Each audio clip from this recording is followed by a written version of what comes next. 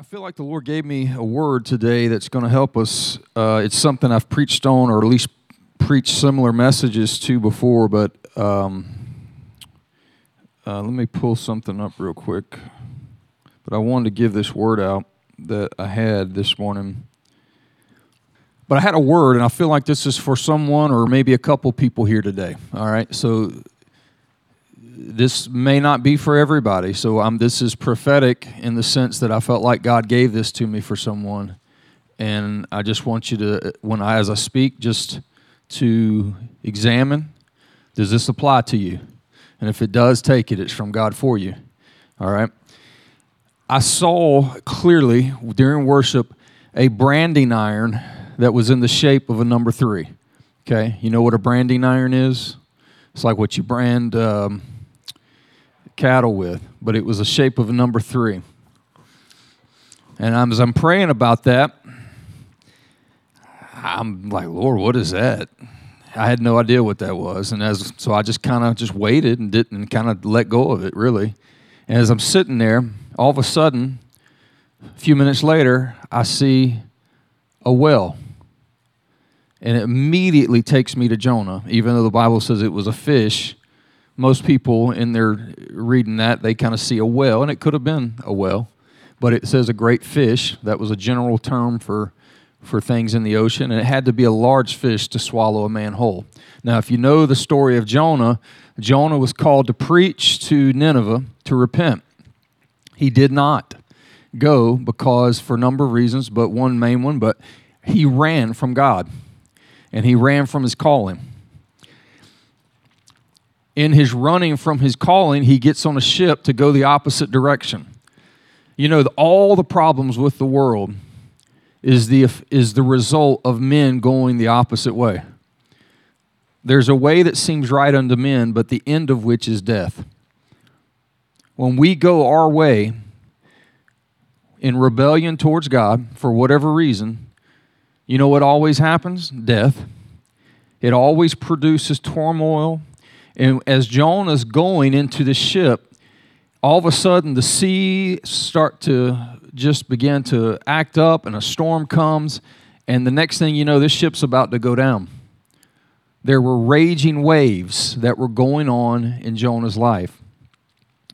And those raging waves were about to take out the whole ship. How many have ever had some raging waves going on in your life? You know what I mean? Often, not always, but often, there's a raging wave that's in our lives that's a result of us going our own way. And God wants us to return. And so here's what I feel like the message is. I feel like there's a couple people in here who's had there's been some raging going on in their life. It's turmoil, anxiety, depression, hopelessness, fear, you name it. And it's the direct result of you going away from what God's called you to do, to saying yes to God, holding up the white flag, okay? When we surrender to God, just like Jonah finally did, he said, guys, this is me, I'm the one. They threw him overboard, the raging stopped. And then a fish came up and he swallowed Jonah. And he was branded, if you will, by 3 days. It took me a minute to put it all together. He was branded by 3 days and 3 nights in the belly of a well. He had weeds wrapped around his head, which speak of the depression that he had. He was hopeless. He was in darkness. And there's a darkness that we live in when we will not say yes to God. But after 3 days, you know, what did Jesus tell Paul? It's hard for you to kick against the goads. When you try to resist the goading of the Lord, it's always going to resist. It's always going to cause the same effect. There's no peace. As someone who has gone his own way many times in life, I want to tell you there is nothing as sweet as the peace of surrender. And if that's you today, I just want you to know that this branding, the Lord knows how to brand you. And He knows how to get you into a place where you say, So surrender. There's nothing as sweet as the peace of surrender and knowing that you're right with God. There have been numerous times when God's told me something. I remember it can be something stupid, but I've bought laptops before when the Lord told me not to, and I did it anyway. You ever bought something that the Lord said don't do it, and you did it anyway? I wanted it. But you know what happened? My peace disappeared. And I wrestled with that thing for a while because I wanted it.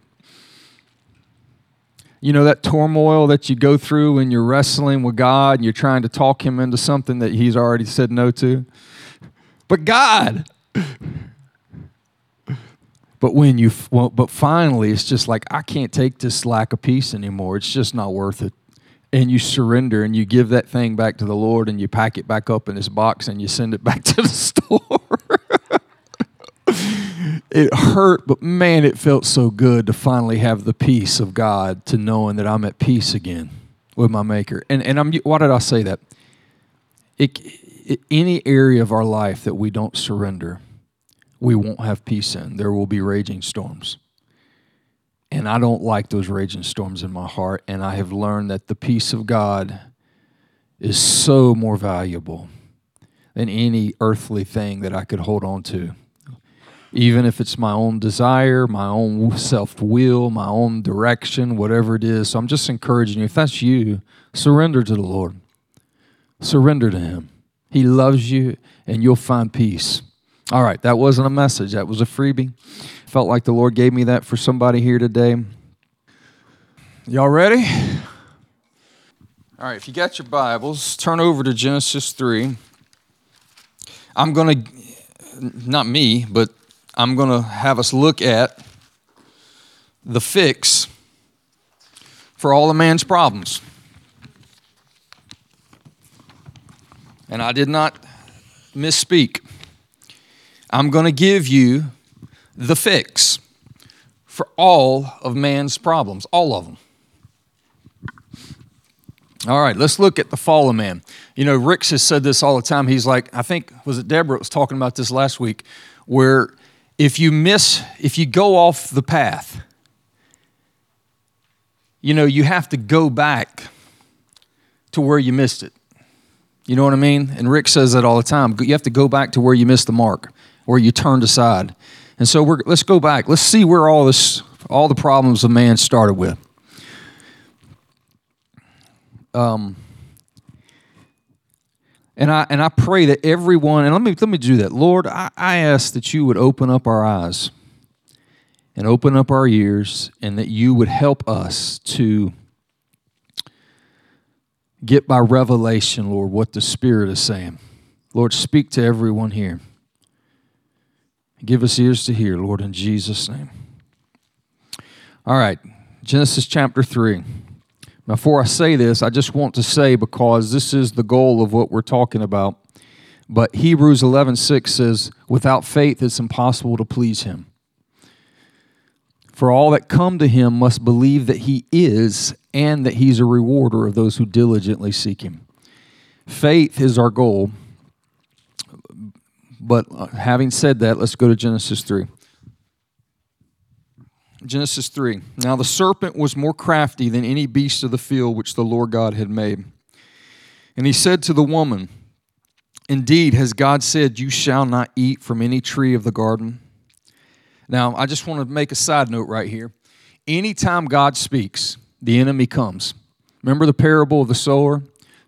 Jesus told the parable of the sower, how the Son of Man sowed the seed, and the birds of the air came to pluck it up.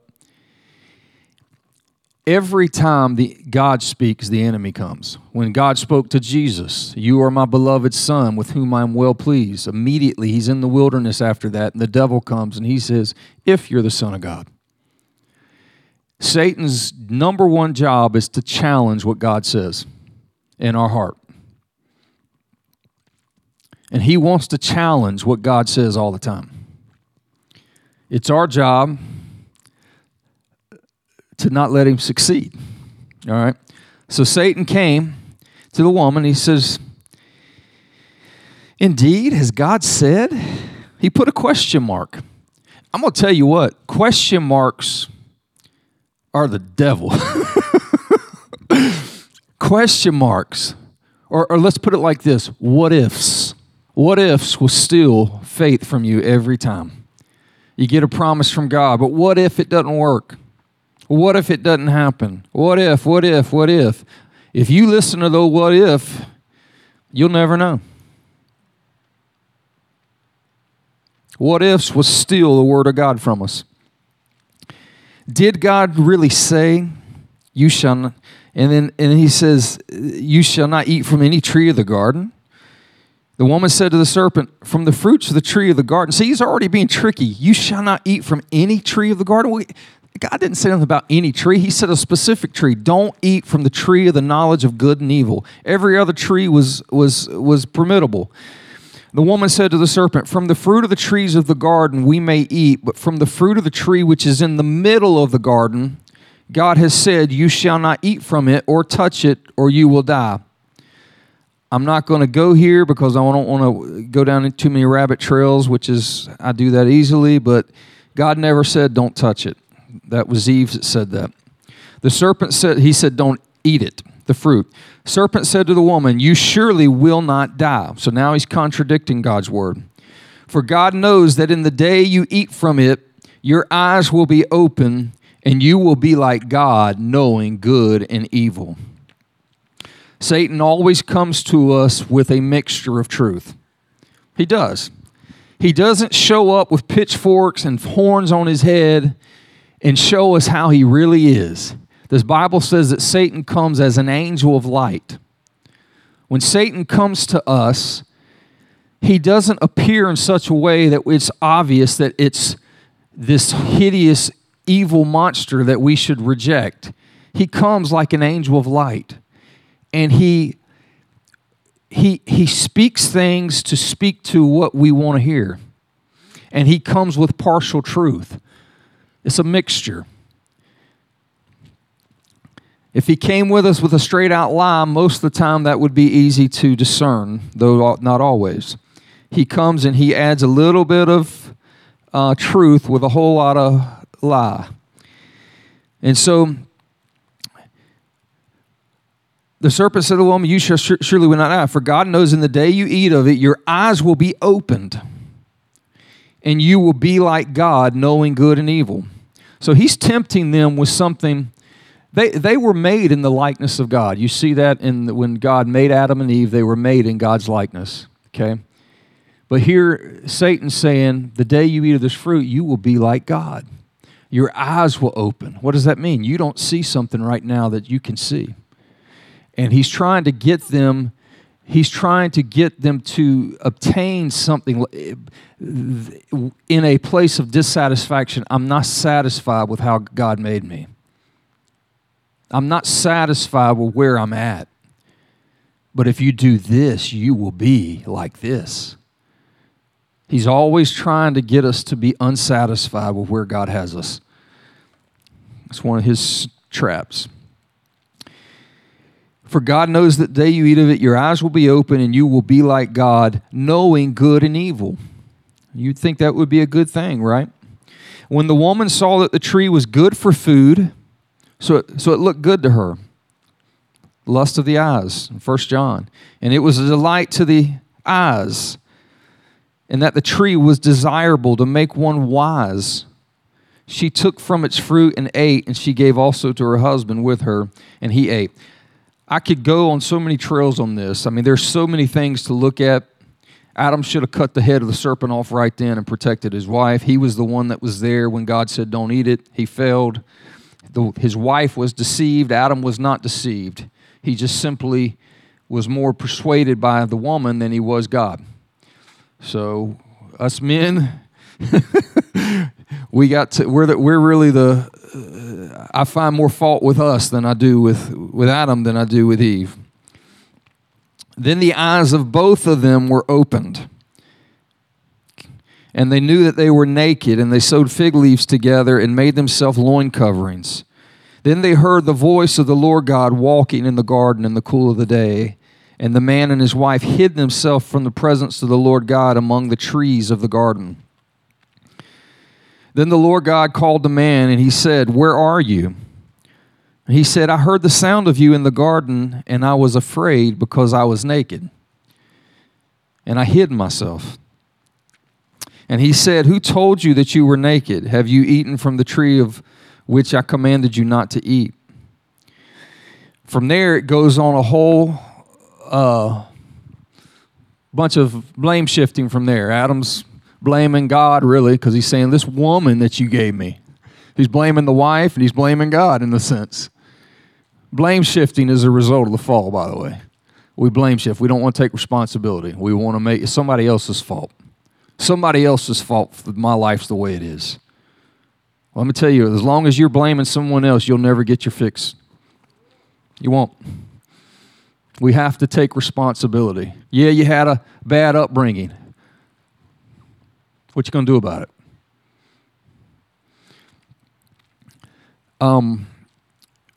Everyone was blame shifting. The Eve blamed serpent.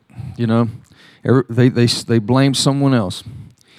I want to look at something real quick, and then I want to talk about the fix.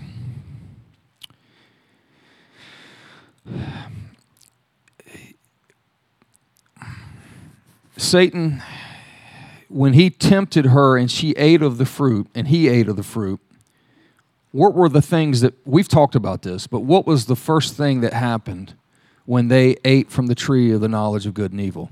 The fruit of that tree caused their eyes to open up. What does that mean?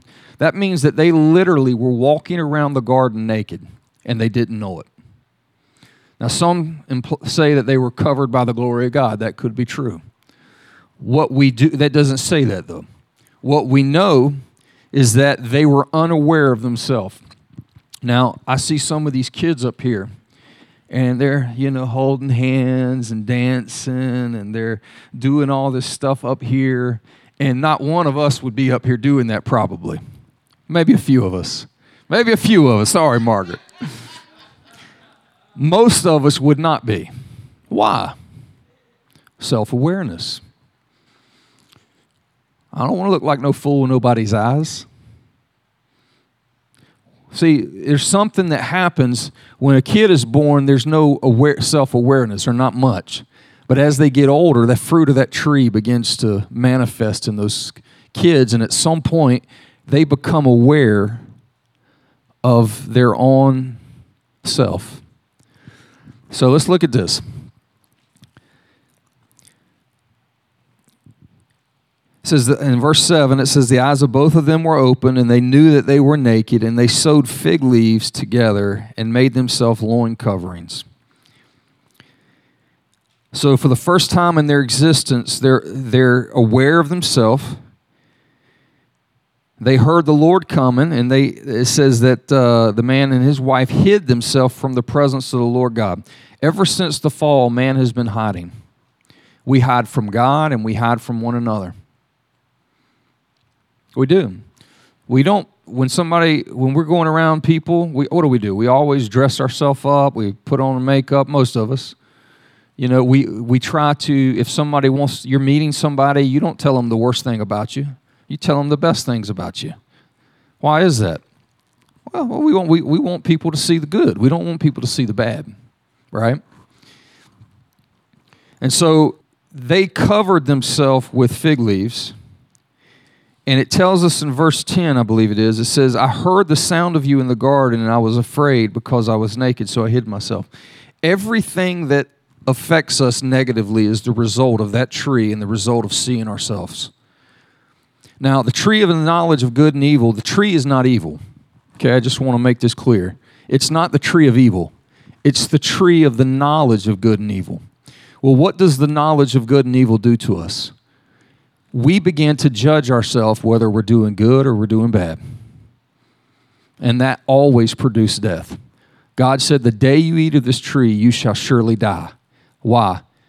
Because now your life is bound in your own self-performance.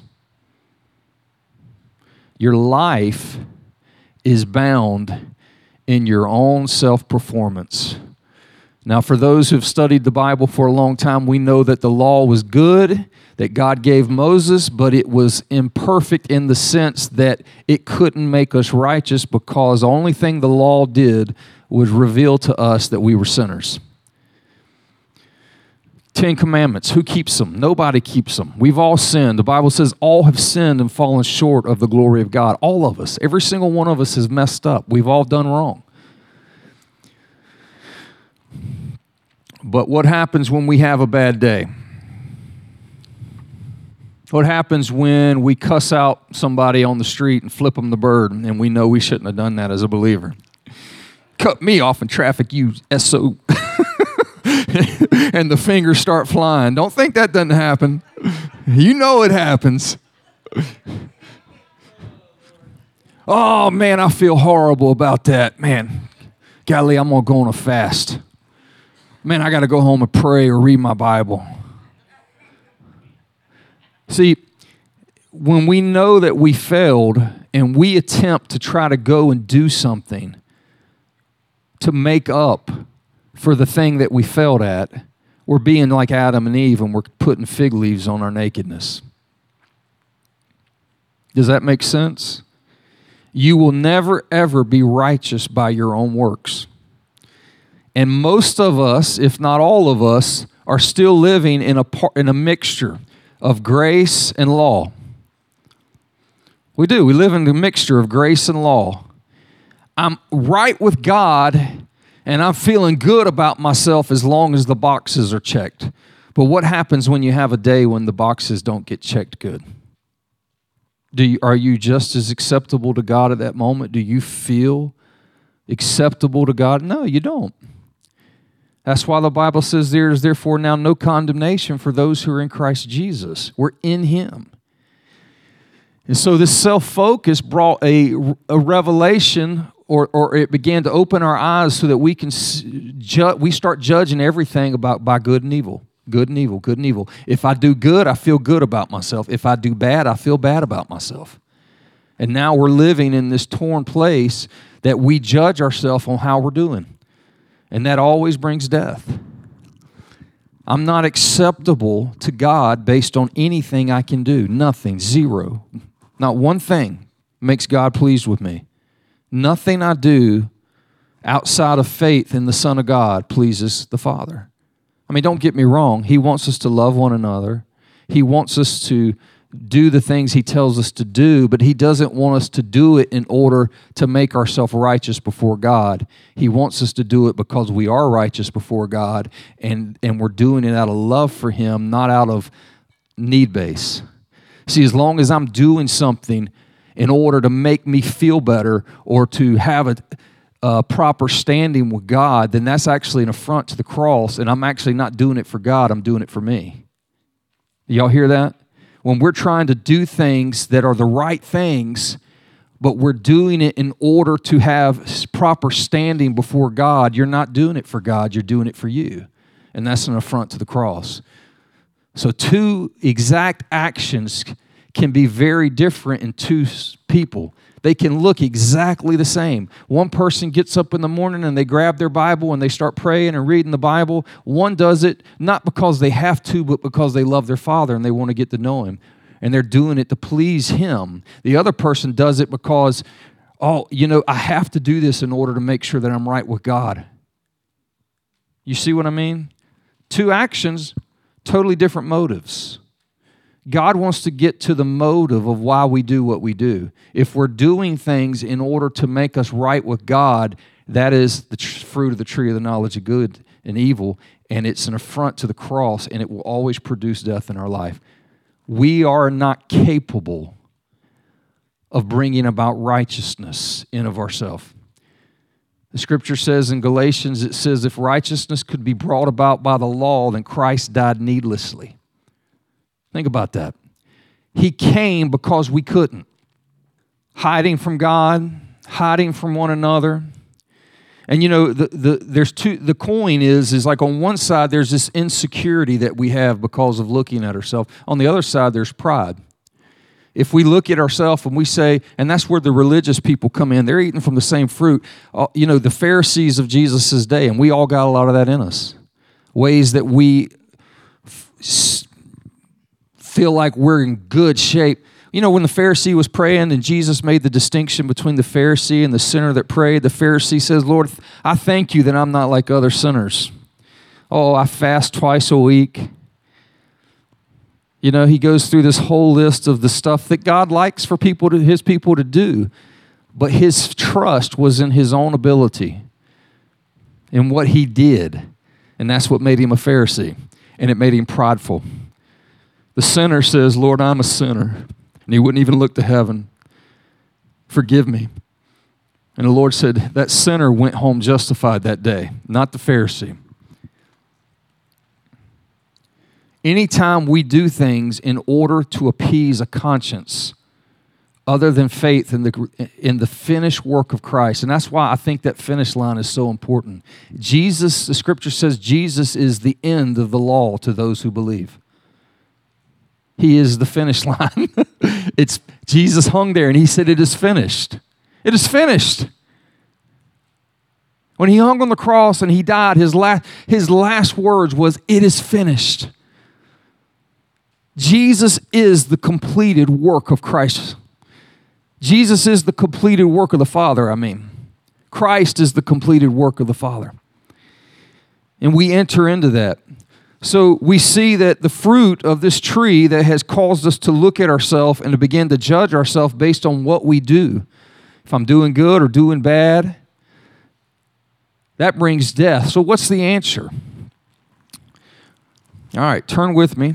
Numbers 21. I could really, honestly, there's so much revelation in all that, but I just don't have time. All right, Numbers 21. Okay. In Numbers 21, we find that the children of Israel had been rebelling against God. They were complaining, they were living in sin, they were rebelling while God was in their very midst. And when I say God was in their midst, they had a pillar of fire at night, a cloud by day. The glory of the Lord would appear in the tent of meeting when the Lord would meet with Moses. They had just been brought through the Red Seas. They saw all the miracles. God was feeding them with manna miraculously every day. They had so many encounters with God in the wilderness, and it was amazing, and yet they still found themselves complaining and sinning. We are no better than them. We do the same thing. And so because of it, fiery serpents went among the people, and it bit the people. This is verse 6, so that the many people of Israel died. So the Lord sent fiery serpents among the people, and they bit the people, so that many people of Israel died. Now, serpents. Weren't we just talking about a serpent? How did the serpent get Adam and Eve? With his mouth. He spoke lies. In a sense, they were snake bitten. Adam and Eve were snake bitten, and venom got in. And it opened up the door for all the evil in the world. It gave Satan, who God never gave authority over the earth, he gave it to man, but it gave Satan authority in the earth by their obedience. The Bible says the one that you obey, you're enslaved to. When they obeyed Satan, they enslaved the whole earth to him. So you see in this verse that these fiery serpents went among the people and bit them. So the people came to Moses and said, we have sinned because we have spoken against the Lord, and you intercede with the Lord that he may remove the serpents from us. And Moses interceded for the people. Then the Lord said to Moses, check this out, make a fiery serpent and set it on a standard or a pole. And it shall come about that everyone who is bitten, when he looks at it, he will live. And Moses made a bronze serpent and set it on the standard. And it came about that if a serpent bit any man, when he looked to the bronze serpent, he lived. That is so awesome. Let me tell you why that's so awesome. Turn over to John. Only God could make the Bible. It is amazing how thousands of years of numerous different authors, and it all fits together like a glove, like a puzzle piece. Absolutely amazing. Numbers 21, 6 through 9. But I'm turning over to John 3. We're going to go to verse 14. Jesus calls out the bronze serpent. He talks about it. He tells it what that meant. Because we know that from the scriptures that everything written in the Old Testament was written for those of us in the New Testament. It says that all those things were written for us whom the ends of the age have come. God made it an example for all that for us so that we could learn from it. And so in John chapter 3, let's start in verse 13. No one has ascended into heaven but he who descended from heaven, the Son of Man. And he says, as Moses lifted up the serpent in the wilderness, even so must the Son of Man be lifted up, so that whoever believes will in him have eternal life. For God so loved the world that he gave his only begotten Son, that whosoever believes in him shall not perish, but have eternal life. Jesus declared that this bronze serpent represented him. Him being lifted up in the wilderness was the same thing. The bronze serpent being lifted up in the wilderness was the same thing as Jesus being lifted up on the cross. And what was the remedy? If you were bit by the snake, you had to look, you had to turn your gaze to Jesus on the cross. Where do we look? This is how we look. We walk around life like this. Oh, man. Well, I did not do good today. Woohoo! Oh, man, I failed today. Man, I did horrible. Snake venom. Snake venom. We've been bit. When we get turned inward, what's the fruit of being turned inward? Fear of man, fear of rejection, whole lot of fear. That was the first time fear came in, was when they looked at themselves. When we look at ourselves, it brings in fear, or it brings in pride. It brings in insecurity.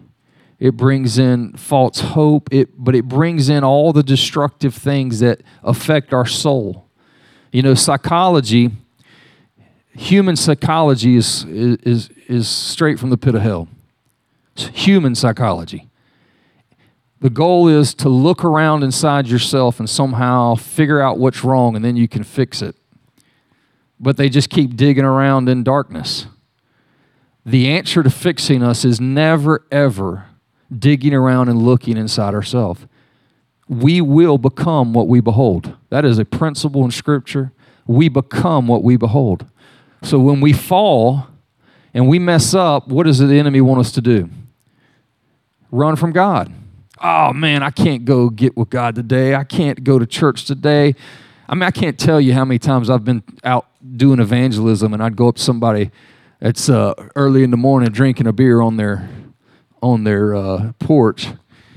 And I say, hey, how you doing? My name's Travis. Just out touching base with people about Jesus. I want to talk to you a minute if that's okay. No, I can't talk right now, man. I'm drinking a beer.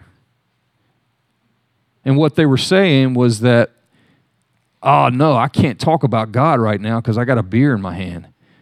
I can't tell you how thousands of times I've heard that from people. You know what happens? They think because they're drinking about a beer that they couldn't be accepted by God because of that beer that they're drinking. But we do the same thing. Didn't pray enough, didn't fast enough, didn't do this enough. And so we don't come to God. Or worse yet, I looked at porn last night. Let's get real. I looked at porn last night. I can't come to God today. I'm horrible. I'm in shame. Man, I cussed out my wife. Or I cussed out my husband. I can't go to God today. Why not? Why not? Do we come to God based on our goodness? If we do, it's the tree of the knowledge of good and evil. Or do we come to God based on the blood that was shed? What was the answer? See, what happens, the devil wants us to be in condemnation, and so we stay away from God when God's the one we need to get fixed. He keeps our eyes on our problems, what we've done, because the devil knows if what we behold will become. As long as we're staring at our horrible, awful self and all our sin and all our failure, that he knows that's all we're going to be. And what was the answer to the snake bite? Turn your eyes and look upon Jesus. Look upon Jesus who hung. It said he made him who knew no sin to be sin in our behalf, that we might become the righteousness of God in him.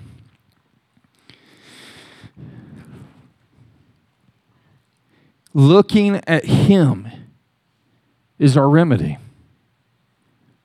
We don't come to God based on our good works. We come to the throne we boldly come to the throne of grace by the blood of the Lamb.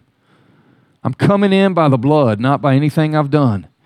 And so that's why the Bible says there is therefore now no condemnation for those who are in Christ Jesus. Y'all understand that? You're either in him or you're out of him. You're either in the ark and you were saved from the flood, or you weren't in the ark.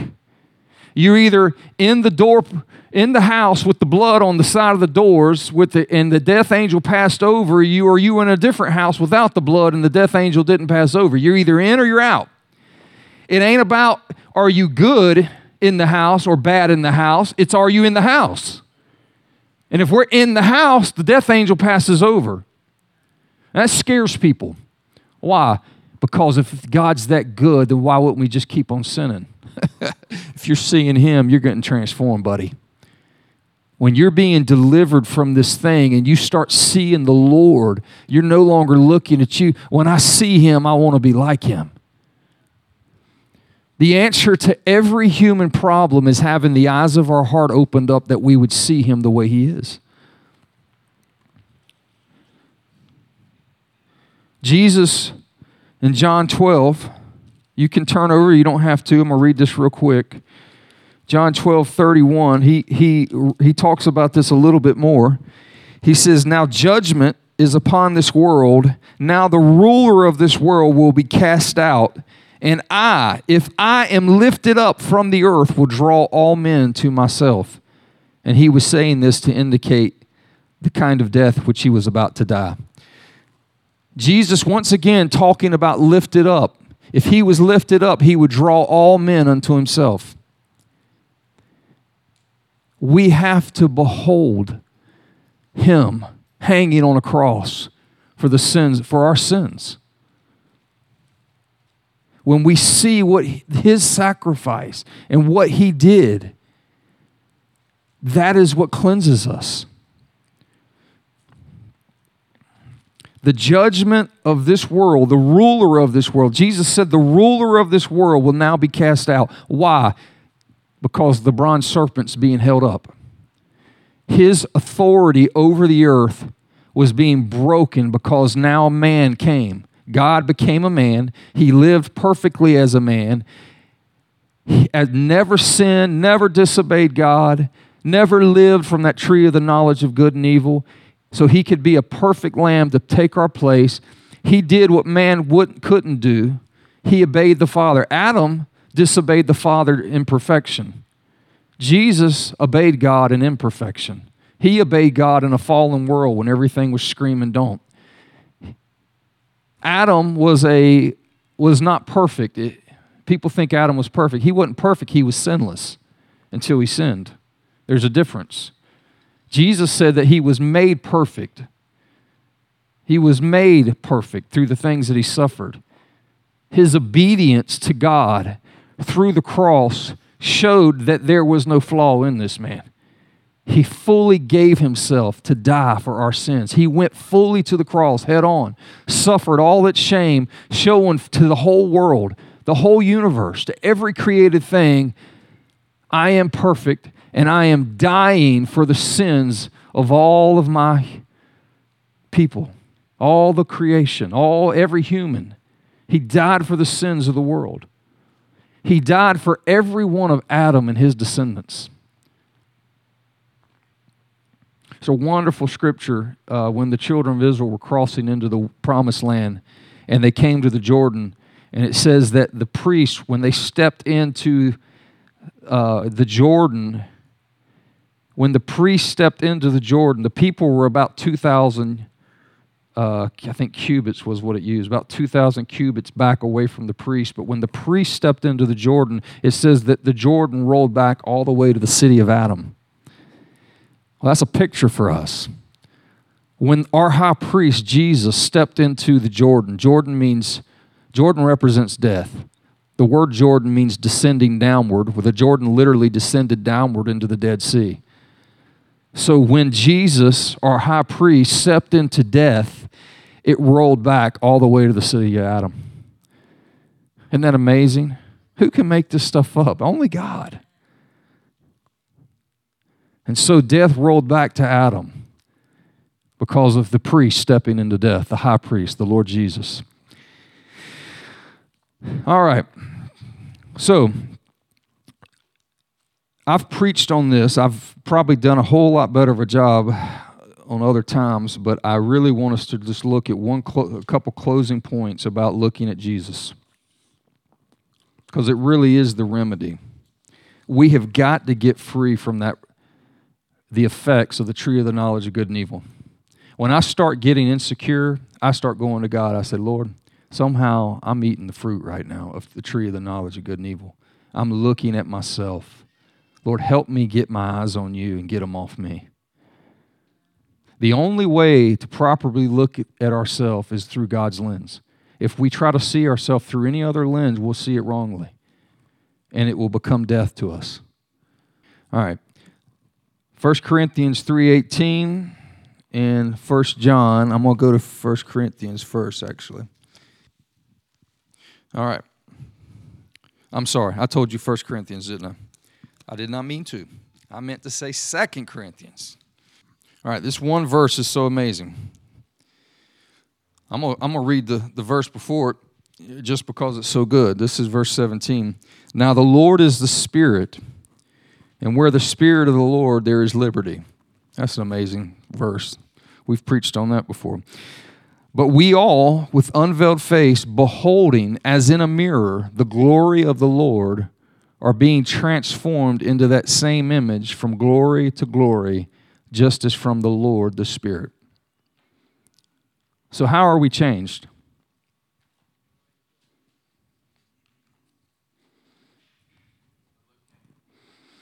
That's right, beholding the glory of the Lord.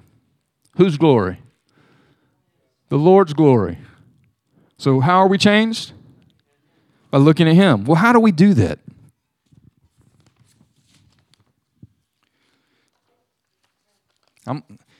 Turn over, because I just want to make this point one more time. Turn over to 1 John chapter 3. I love this verse. And guys, this really is, I want to make this practical because this is practical, but this is a game changer. You're either eating from the tree of life or you're eating from the tree of the knowledge of good and evil. We still eat from that tree. And we have to get from eating. Now, obviously, we're not literally eating from it. But how are we judging? How are we discerning? What are our thoughts? Are they the fruit of the tree of the knowledge of good and evil? Or are they the tree of life? And this really goes back to my love message that I've been speaking about, when we talk about how are we filled up to the fullness of God, that we might know the love of God that surpasses mere knowledge, that I might be filled up to the very fullness of God. It's knowing His love, us getting turned back towards Him. 1 John chapter 3, verse 2, now beloved, now we are children of God, and it has not appeared as yet what we will be. We know that when He appears, we will be like Him because we will see Him just as He is. So how are we changed? Once again, by seeing Him. When we see Him as He is, we're going to be changed. And everyone who has this hope fixed on Him purifies himself just as he is pure. I do not believe that that means that we're all striving to fix ourselves because we know he's coming back. I don't believe that. I believe that while we begin to look on him and begin to behold him, just like it said in 2 Corinthians 3:18, as beholding the Lord, there's something that begins to happen in us and we're transformed into that same image. Now, how does this work practically? I'm not talking physically seeing Jesus. That would be awesome. But when we're in this walk, the goal is that the veils get removed so that we can see him better and better with the eyes of our heart. I can see him today so much better with the eyes of my heart than I did 20 years ago. Why is that? I've been seeking him. I've been seeking.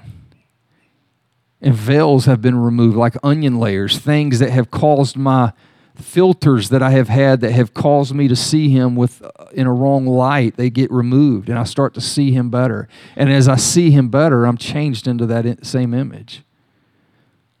We're transformed as we behold him as he is. So here's what I pray all the time.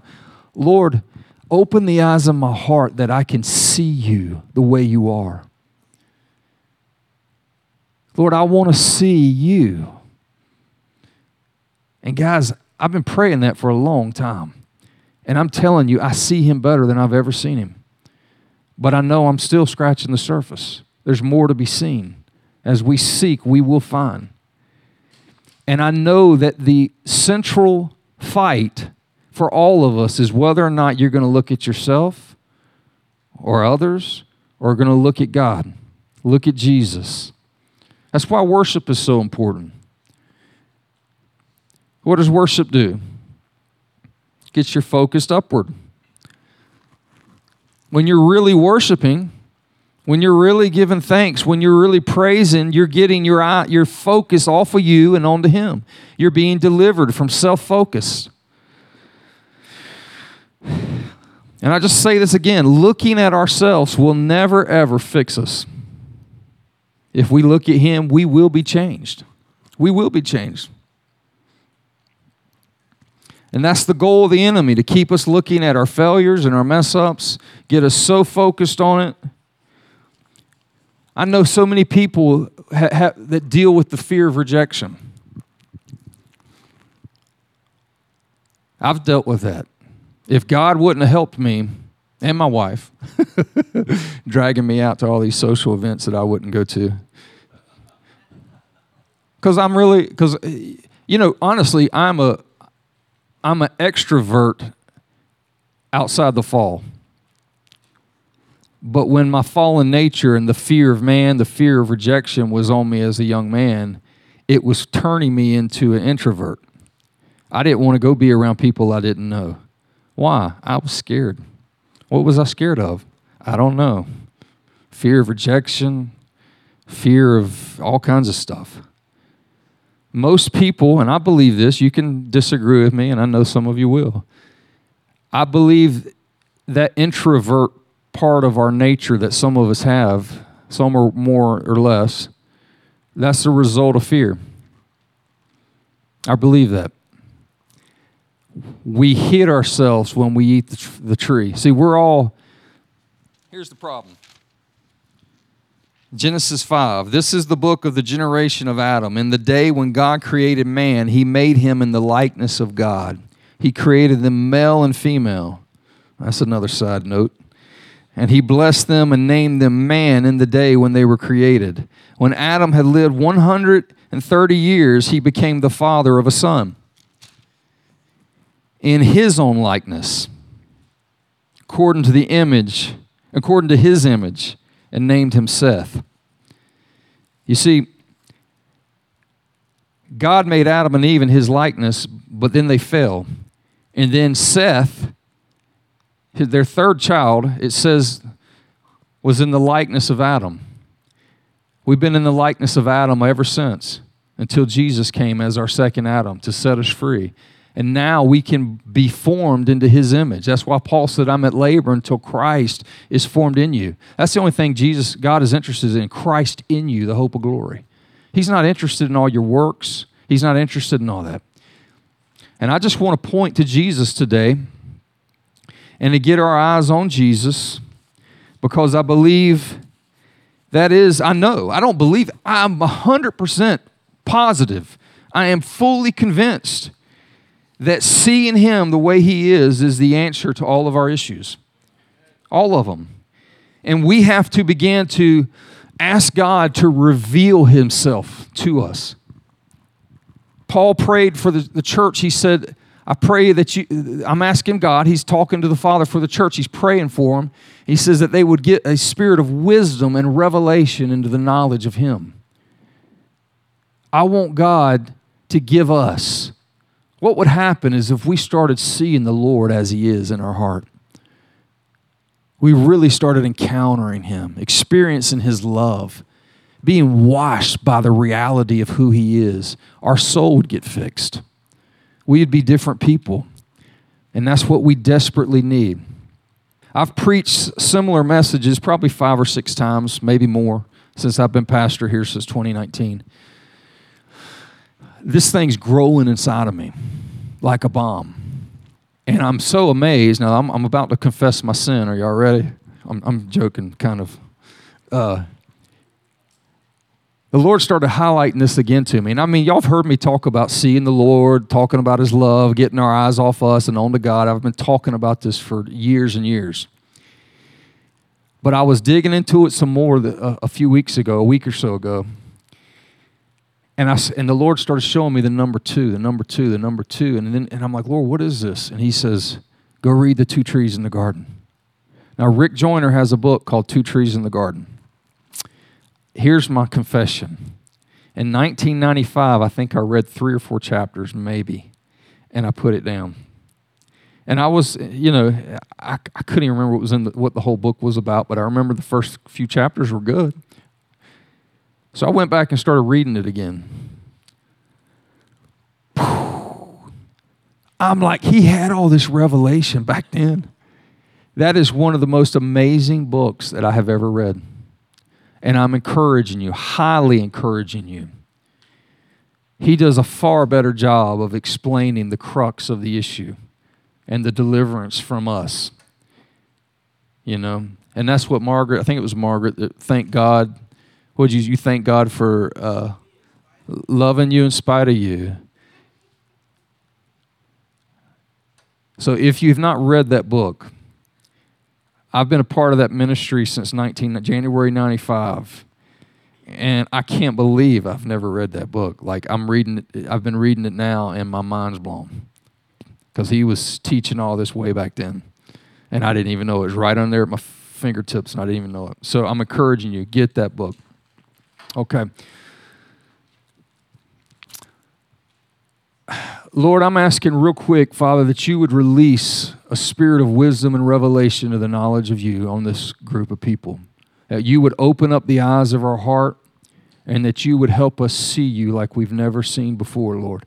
As we see you and we're turning away from us, Lord, looking at ourselves and looking to that bronze serpent that was raised up in the wilderness, that we would get our eyes off of us and get our eyes on you and what you did at the cross, that's where our healing comes. Our healing comes from getting our eyes on you, Lord, and what you did at the cross. You paid it all. It was finished. And Lord, I'm asking for grace to see you today. I'm asking for grace to see you tomorrow, to see you this week, that you would draw us to you and you would reveal yourself to us more and more and more, because we want to know you as you are, Lord. We want to behold the Lord as He is and be transformed into that same image, Father. So we're inviting you, Lord. We're inviting you, Lord, to help us when we mess up to turn and look at the cross. Look at that bronze serpent lifted up in the wilderness. Jesus on the cross, that we would not try to pay for our sins, that we would not try to do better in order to gain acceptance, but we would just do what the Scripture says. If I confess my sins, He is faithful and just to forgive me of my sins and cleanse me from all unrighteousness.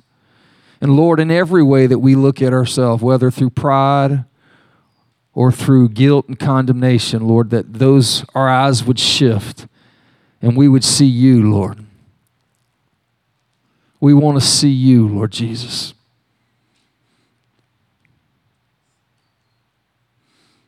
Thank you, Lord. Thank you, Lord.